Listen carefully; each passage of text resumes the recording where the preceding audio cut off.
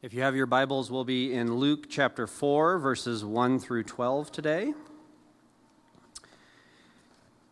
Hear what the Spirit is saying to the church from the Gospel of Luke. And Jesus, full of the Holy Spirit, returned from the Jordan and was led by the Spirit in the wilderness for 40 days, being tempted by the devil. And he ate nothing during those days, and when they were ended, he was hungry. The devil said to him, "If you are the Son of God, command this stone to become bread." And Jesus answered him, "It is written, man shall not live by bread alone." And the devil took him up and showed him all the kingdoms of the world in a moment of time, and said to him, "To you I will give all this authority and their glory, for it has been delivered to me, and I give it to whom I will. If you then will worship me, it will all be yours." And Jesus answered him, "It is written, you shall worship the Lord your God, and him only shall you serve." And he took him up to Jerusalem and set him on the pinnacle of the temple and said to him, "If you are the Son of God, throw yourself down from here, for it is written, he will command his angels concerning you and guard you, and on their hands they will bear you up, lest you strike your foot against a stone." And Jesus answered him, "It is said, you shall not put the Lord your God to the test." And when the devil had ended every temptation, he departed from him until an opportune time. This is the word of the Lord. You can be. Thanks, John. Let's take a moment to breathe and to pray.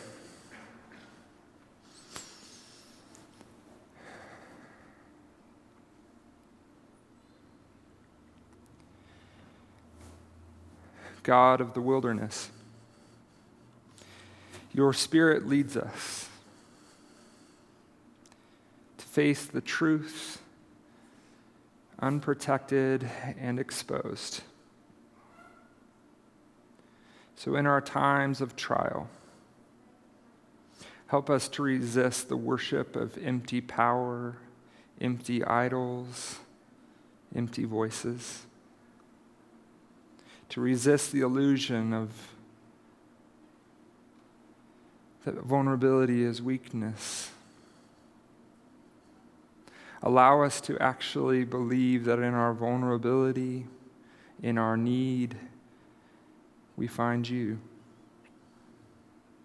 That we might find our true food in Jesus Christ, the broken bread that is given. O God of the wilderness, meet us here now. It's in your name we pray. Amen. Well, we've begun this journey of Lent. And the word Lent comes from the Old English word to lengthen. It refers to the gradual lengthening of days in winter and spring, at least in the northern hemisphere. And I experienced that lengthening this morning. I can tell by the inability to say words to you all. So, good luck, Will. This morning when I came downstairs and my phone said 5:10 and I looked at the kitchen clock and it said 4:10, I was like, what is happening? The lengthening of days. Over the centuries, Lent evolved into a 40-day period of preparing and renewing our hearts for Holy Week. This 40 days is something that goes back to the very beginning of Scripture. It's part of the scriptural imagination. 40 was both a shortened way to say, for a really long time. A way this idea of 40 resonated, and it kind of told a story that was telling a story that was telling another story in God's sacred story. The flood for 40 days reigned in Genesis 7. Moses for 40 days was without food in Mount Sinai in Exodus. Elijah for 40 days without food as he journeyed to Mount Horeb. It says for both Moses and Elijah in their 40 days that they ate nothing. Same thing that is said about Jesus as he enters the wilderness for 40 days. 40 days the people of God wandered in the wilderness in Deuteronomy. And in today's sacred story, Jesus for 40 days ate nothing and was tempted. tested, heart revealed. The underlying idea here is that God is this master poet, composer that works in time and space to shape and to form, and he's been doing it from the very beginning. And in this season of Lent is inviting us into this same story, into this 40-day journey. We are invited to step into this pilgrimage of preparation, of wilderness, of 40 days of finding God and finding our true self. I love the line from the poem that Keeley read this morning that's called The Journey. It says, "Little by little, as you left their voices behind, the stars began to burn through the sheets of clouds, and there was a new voice." See, part of this 40-day wilderness pilgrimage that we begin and walk with Jesus today, it's about letting go at times of those voices that are always haunting us. It's to journey beyond them, little by little.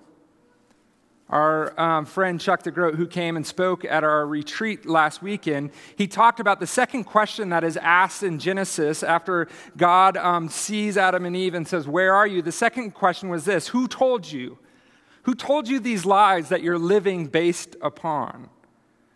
Where did you believe the lies and the voices of shame, fear, insecurity, hate, and a striving makes you better? Who told you these things? During Lent, I think God is bringing us into the wilderness so that we may leave these voices behind. And we may hear the one voice that sustains, the voice that comforts, the voice that invites us deeper and deeper in. Who told you these things? Take a little journey so that you may leave these voices and these lies behind and hear a new voice. I think of some of my friends that as they talk about their jobs and their work, and in the back of their mind there's this voice that just keeps haunting them. Be a man. Can't you provide? You can do better than this. Lent says, leave the voice behind. I can think of the child that sometimes gets angry and yells, and the father that just says, "Stop being angry." And so she's learned that any emotion she has, just to push it down in a way, because it's not safe to be sad, to be angry. I can hear the student who's struggling in school, and the teacher just quickly say, "Are you even trying?" I can hear all of the voices that we carry with us. Sometimes they're even good intended voices for our lives. "Oh, son, you're the funniest one in our family. You keep it all together." The intent is so kind. But these voices have a way of haunting us. That if we're strong enough, if we can keep our emotions away from our lives, if we can just be funny enough, then we'll be received and accepted and known and comforted and secure. Little by little, as you left their voices behind, the stars began to burn through the sheets of cloud, and there was a new voice. The poem ends with these words: "As you strode deeper and deeper into the world, determined to do the only thing you could, determined to save the only life that you could save." On the surface, I think it seems like it's pointing to this just like self-reliance and just creating and saving myself, which we know is not what the gospel and the story of Scripture leads us to. But as we follow Jesus into the wilderness, I think we need to pay attention what's happening. Before Jesus became the Savior of all, the Spirit led him into the desert so that Jesus could experience and know his own salvation, his own life in God. Friends, before we do a good Christian thing and give our lives for everyone else and go on our personal crusades of bringing salvation to the world, God asks us to follow, to repent, and to follow the Spirit into the wilderness, where we find our true life, salvation, security, and God's voice and God with us. Flannery O'Connor once has this great line that says, "The life you save may be your own." Sometimes we're so focused about just taking care and saving others that God is saying, let's start here and in your own heart. I've realized in my own life that unless I can find that place in which I commune with God and hear, how can we begin to lead other people to it? So let us journey with Christ, led by the Spirit into the wilderness. Let us find the salvation and the voice that Jesus found in this wild landscape. There's 3 things real quick that I think, there's so many things in this passage and it's so rich with so much history. But one of the things I think we got to notice is where it starts from. So Jesus is going into this wilderness and he is led by the Spirit. But before Jesus goes into the wilderness, probably one of the most profound moments of Christ's life happens. Is he walks to the baptismal waters, he's baptized, the Spirit descends just as it did over creation, and God proclaims in a loud voice over Christ, "You are my beloved, and with you I am well pleased."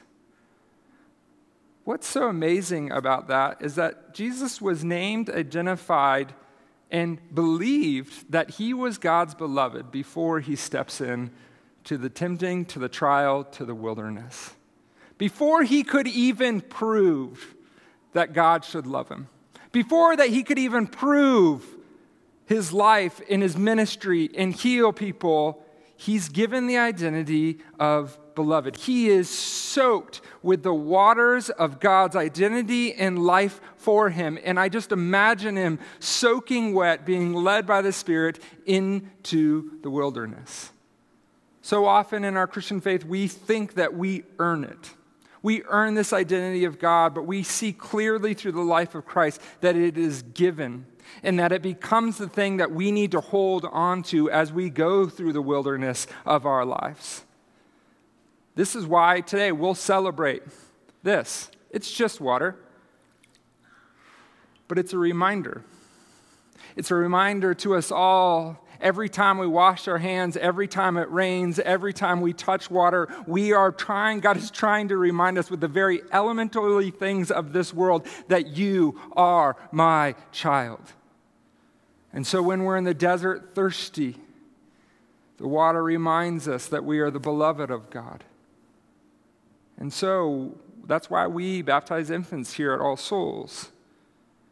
It's because we get to look at them and say, before you can love or do good things in this world, God has loved you first. I don't think there's any reality that has helped my parenting more than this. That I trust that my kids are the beloved of God. It's not my job to make them into some moral superheroes. Though I want to so bad because it feels good on me, right? It's not my job to save them.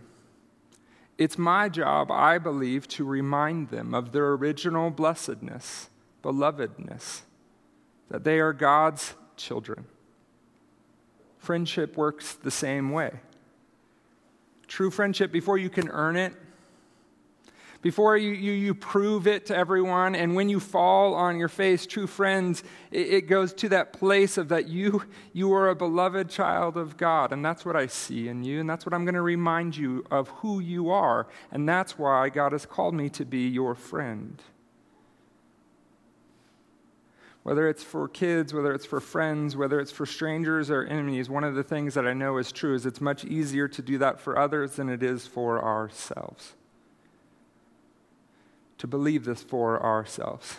And so God kind of strips away everything and realizes that this salvation that Christ is going to offer to the whole world is also his own story.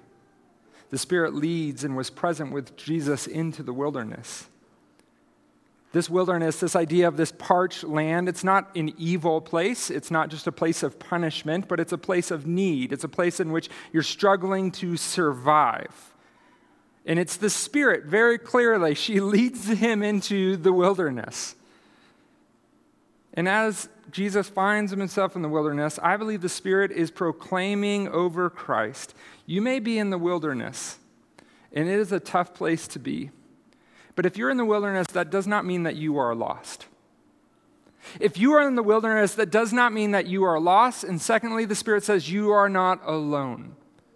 If you're in the wilderness this morning, and all of our wilderness look different, grief, loss, pain, struggle, silent, out loud, we all carry part of the wilderness within our soul and within our own journey into part of how God forms us.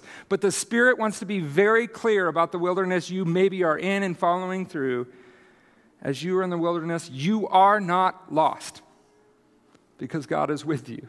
You actually can't get lost because God knows where you are all the time and is present with you. Secondly, you are not alone. One, there is a community of people. The wilderness story is the story of the people from the very beginning of Scripture up to Jesus. Last year in my own life, I spent a lot of time wandering through the wilderness, worried about how lost I was. That was about round 8 of wilderness for me. I don't know about, it's not like a one time. I love when sometimes people come to me and it's like, I did my wilderness time. It's like, yeah, wait till next year. Just deeper and further in, right? The spiritual life is always a kind of a spiral journey. You like travel through it, find a new land, and then you find yourself back there. But you're not going in circles, you're actually deepening. That's just how God leads us. It's not this linear, like you went through it, you processed, you were a well-developed Christian now, go. We travel through the wilderness so many times. We feel lost, alone, and afraid, and ashamed. When we're there deepest in the woods and most scared and feel like we're walking in circles is the moment usually that the Spirit reveals, I'm with you. I'm with you. You're not lost. You're not alone. And so Jesus is traveling through the wilderness with a companion, the Spirit, and is led to be tempted, to be tested with 3 realities, and I'll do them quickly. One is comfort, the second is power, and the third is security. I don't know if you've struggled with these things in your own life. I'm guessing not. Maybe it's just me, so this will be for me for a minute. Comfort. Have you ever worried about comfort, power, and security in your own life? Jesus is tested, tempted. I don't know if those are the best words for it, because the idea of testing in the language and also in the story of Scripture is one in which there is a revealing, a showing of one's heart and soul. It's kind of a stripping away of everything to just see what is really in there. See what we're really being dependent upon. Comfort, turn these stones into bread. Sustain yourself, the evil one says. The lie is that you can sustain your own life. You can comfort yourself. You can put yourself together. You're in charge of you. The second is power. This question is so deep and one that you should just chew on for the rest of Lent. The evil one says this. He gives this lie. You can have it all. You can have it all. I actually think this is like consumerism 101. It's every commercial, it's everything we have, and it has good intents, but it's just saying, you know what? If there's something you want in your life, you can have it all. You can order it, you can buy it, you can get it quick, 3 days, 8 days, 20 seconds, I don't know, but you can have it all. And I see people in this community, and I see myself just striving and longing to have more, not because I'm greedy or need more, but just because it feels like maybe I'm not enough. Maybe I don't compare. And so the evil one comes and says, you can have it all.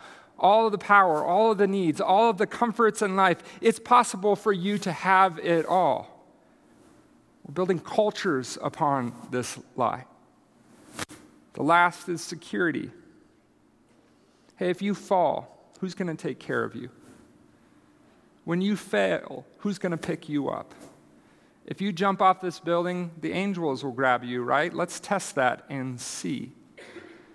So afraid of security. We may be more secure than we ever know, but we're still fearing the next shoe to drop. It never goes away. I think of so many of us that, you sit down, you get to that point in your life where you're like, okay, it's getting closer maybe to the end. Am I taking care of life and other people and money? Do I have enough money? And so I'll sit down with financial advisors. If you do that, it's a great job. Thank you for the work that you do. Yet, when you sit down with a financial advisor, they don't really have an end game, right? They're never like, oh yeah, here's enough. If you just get to this point, it will be enough. There's always one more thing you could save, you could build. There's always one more barn to build. It's because we feel this deep need for security. We're afraid that God won't take care of us. So Jesus answers these three temptations with the very story of God. Jesus answers this voice that keeps haunting him, and he is able to leave this voice because he believes in a deeper voice that has been speaking from the beginning of the blessed creation when it said it is very good. Jesus answers all of these things with the story of God. All of Jesus' answers come from the book of Deuteronomy. When I was in seminary, we had to memorize a passage, and this is the one I memorized. And I also, during the part where it would, like Jesus gives his one-liner, in the Hebrew understanding, the idea when you would give this one-liner, it would kind of be like the intro to that chapter of God's story. So you're like, it's kind of like when we quote movies, maybe, It's like, I'll quote that movie and I'll bring up a quote from Tommy Boy, and then you'll remember the entire movie of Tommy Boy if you're a holy and sacred person, as you should. So that's what Jesus is doing. So Jesus is going back to the story, and we're going to actually read it. And I want you to catch maybe what Jesus is tapping into. Hey, why don't you turn these stones into bread and take care of yourself in comfort? Jesus answers, remember how the Lord your God led you all the way in the wilderness these 40 years to humble you and test you in order that to know what was in your heart, whether or not you would keep his commands. He humbled you, causing you to hunger, and then feeding you with manna, which neither you nor your ancestors had known, to teach you that man does not live on bread alone, but on every word that comes from the mouth of God. Your clothes did not wear out. Your feet did not swell during these 40 years. Know then in your heart that as a man disciplines his son, so the Lord disciplines you.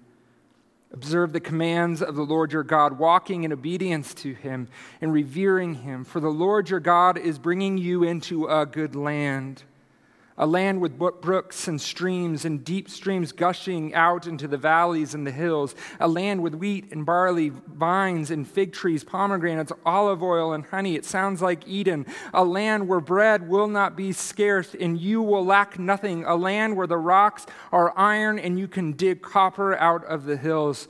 When you have eaten and are satisfied, praise the Lord your God for the good land that he has given to you. Jesus is quoting this whole thing. He is remembering this whole story. And so this story, this voice, this God who provides, even in the wilderness, is what Jesus claims on to. The second, when he says, you can have it all. Jesus quotes from Deuteronomy 6, probably the most important scripture for the Jewish community. Hear, O Israel, the Lord our God, the Lord is one. Love the Lord your God with all your heart, with all your soul, with all your strength. These commands that I give you today are to be on your heart. Impress them on your children. Talk about them when you sit at home and when you walk along the road, when you lie down and when you get up. Tie them as a symbol on your hands and bind them on your foreheads. Write them on the doorframes of your houses and on your gates.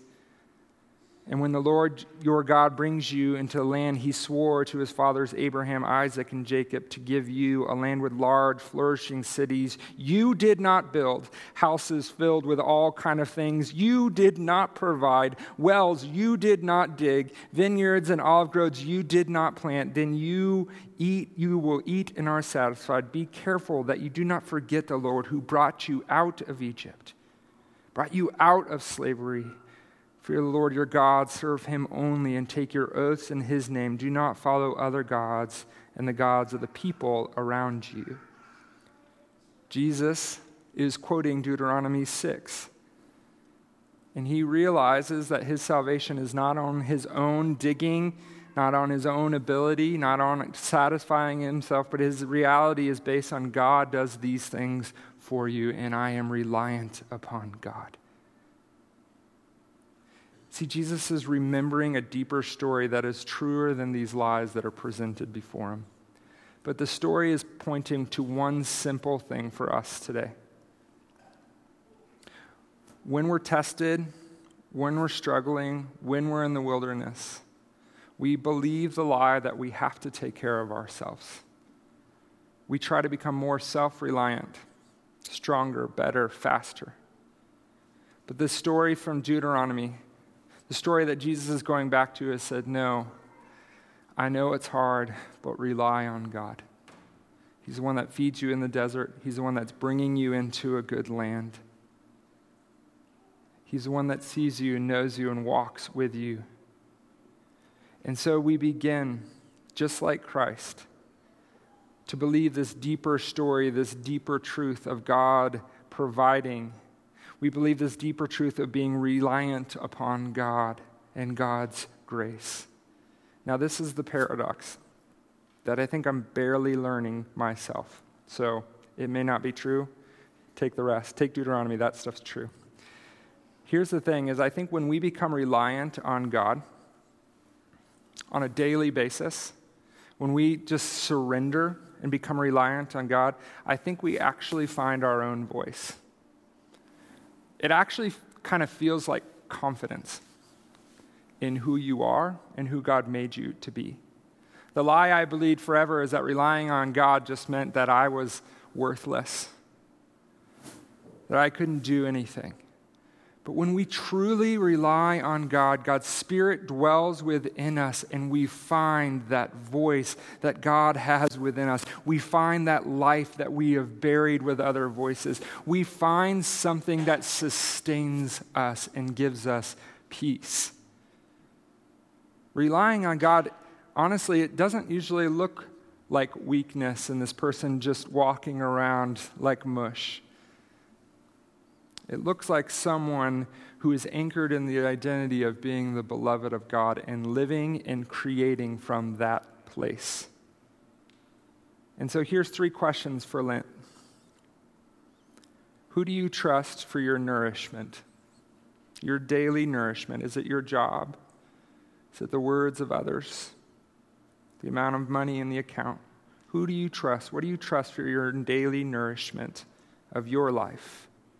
Second question, what do you worship? We are idol-making people. It's like what we do. Figure out what those idols are. Figure out what you worship. And the last one, whom do you trust to love and care for you? What does it look like to trust God for that? The wilderness has a way of empowering our fidelity, our love for God. It strips us down to flesh and bone. It reveals our heart, and we see that God is still there, has not left us, and was with us.